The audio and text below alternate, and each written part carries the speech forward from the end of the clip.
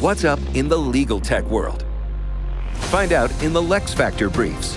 Quick hits on the latest happenings in the industry and discussion from your LeXFactor hosts around their potential impacts on business. Feed your brain and empower your firm at the same time. Welcome to the next episode of LeXFactor Briefs. Yale, I love these episodes. We dive right into articles, new things that are happening out there today. We do. It's very, I love how we hit it, get new topics. It's good. And today we have one talking about 3 tech trends likely to still impact lawyers in 2022 and beyond. Oh my gosh, this was in Legal Tech News. What did you think of this article, Yale? I found it to be, there's a lot to be said. For the 3 topics, which we won't tease it out. The 3 topics that they talked about are cryptocurrency, the cloud, and remote document review. Clearly, these are not fads. These are not things that are going away anytime soon. And the legal industry, which sometimes can be a little slow to adapt and embrace, there needs to be a measured approach to all of these things. So I found the article to be interesting. I agree with it, and 99%. I do think there's a lot of these 3 topics are going on right now. They're going to continue to be a dominant force in the industry. Cloud, definitely. Come on, everybody's moving to the cloud. Yes. Everything's going in that direction. Your office, your home, your everything is moving towards the cloud. That is pretty much, I feel, unstoppable. In this day and age, it is more secure. It is allowing us to have more capability, more work from home. So that's a given. We've talked a lot about it on this show. But, one thing that we haven't talked about much is, I think really only 1 or 2 episodes, is cryptocurrency. Yes. And that's interesting. Yeah. Well, I was fascinated to find out that that's not something that was discovered under an Egyptian pyramid.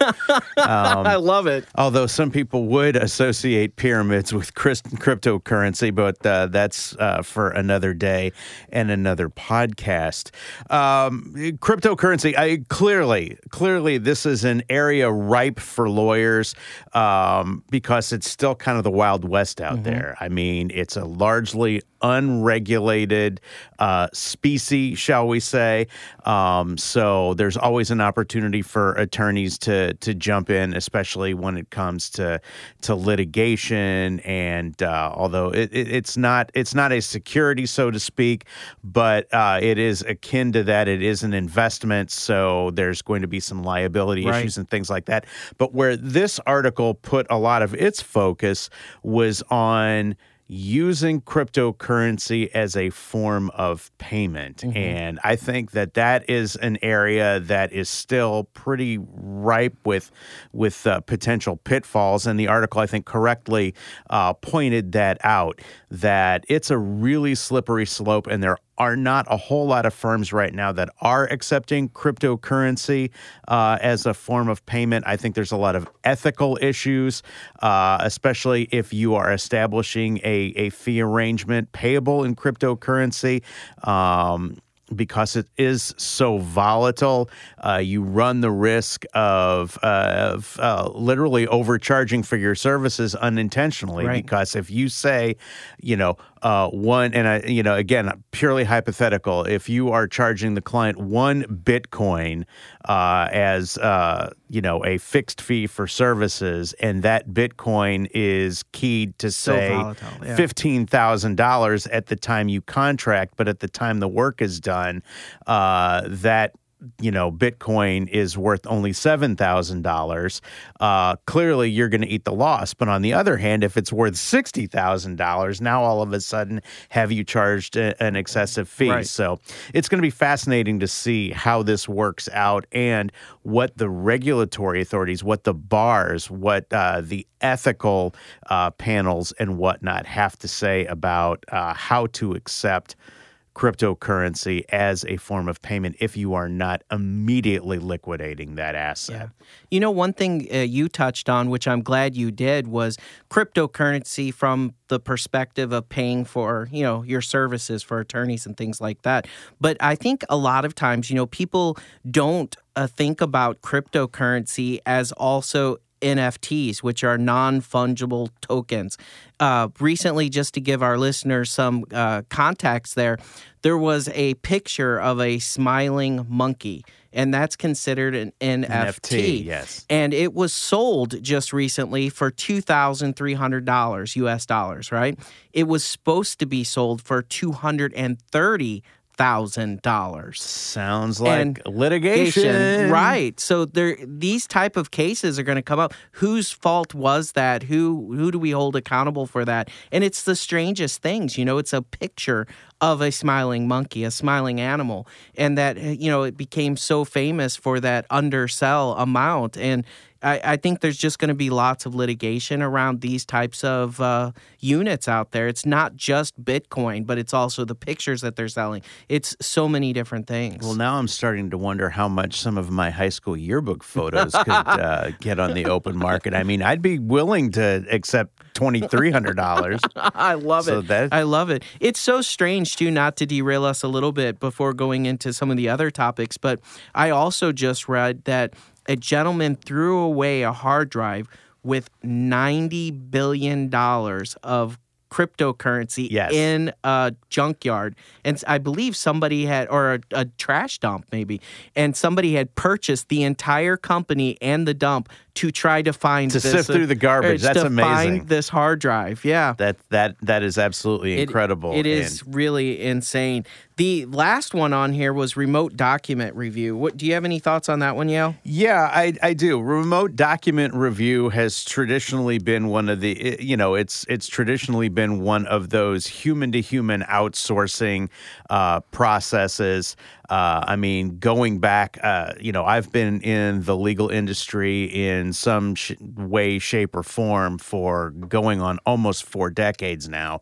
And this has been one of the most common forms of outsourcing. And now that we are in this highly technical world, obviously it has become, highly reliant upon technology, not just as far as being able to send documents anywhere to have anybody review them, but also from a quality control standpoint where they are implementing all kinds of surveillance and retinal scans and things like that to make sure that the people to whom they are outsourcing the document review are sufficiently engaged. I mean, they're doing retinal scans, they're doing facial analysis to make sure that people are literally locked in on the documents that they're supposed to be reviewing, so that they can't just send an invoice and say, "Yeah, I went through this, and this is what I got out of all those documents." So there's a lot of security issues there, not just with as far as capturing the identity and capturing the facial scan of the people doing the work, but also who's behind that screen, who is sitting in, at the kitchen table where somebody is doing this electronic document review. Right. So there's all kinds of it's issues a wild, isn't up. It's just a wild world. This article is titled "Still Impact Lawyers." And I know this isn't a huge topic right now, but I truly believe, I'm calling it out here on the brief, that I think it's going to be a big impact in 2022 is deepfakes. I think I'm reading more and more about people creating their own deepfakes and trying to use it in court cases as evidence. Evidence, yes. And I think that's going to become more and more impactful in litigation in the coming year, just because the technology to do that has become more and more accessible. Well, what it also means is that there is a burgeoning market for expert witnesses who are going to be able to identify and debunk deepfakes. So it behooves every single law firm at pretty much it's getting to be at just about any level of litigation. Anytime that you might have to go in and contest a piece of photographic or video or audio evidence, you are going to need to have access to a quality expert witness who is going to be able to go in and either, verify or debunk every single piece of evidence that comes into court. So I think that's one area that this article missed.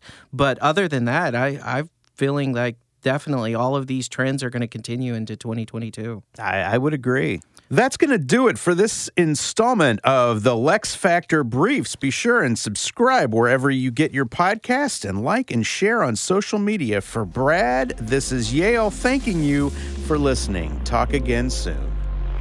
Thanks for tuning in to the LeXFactor. Lexicon takes care of business so you can take care of law. Learn how to build a better practice at lexiconservices.com.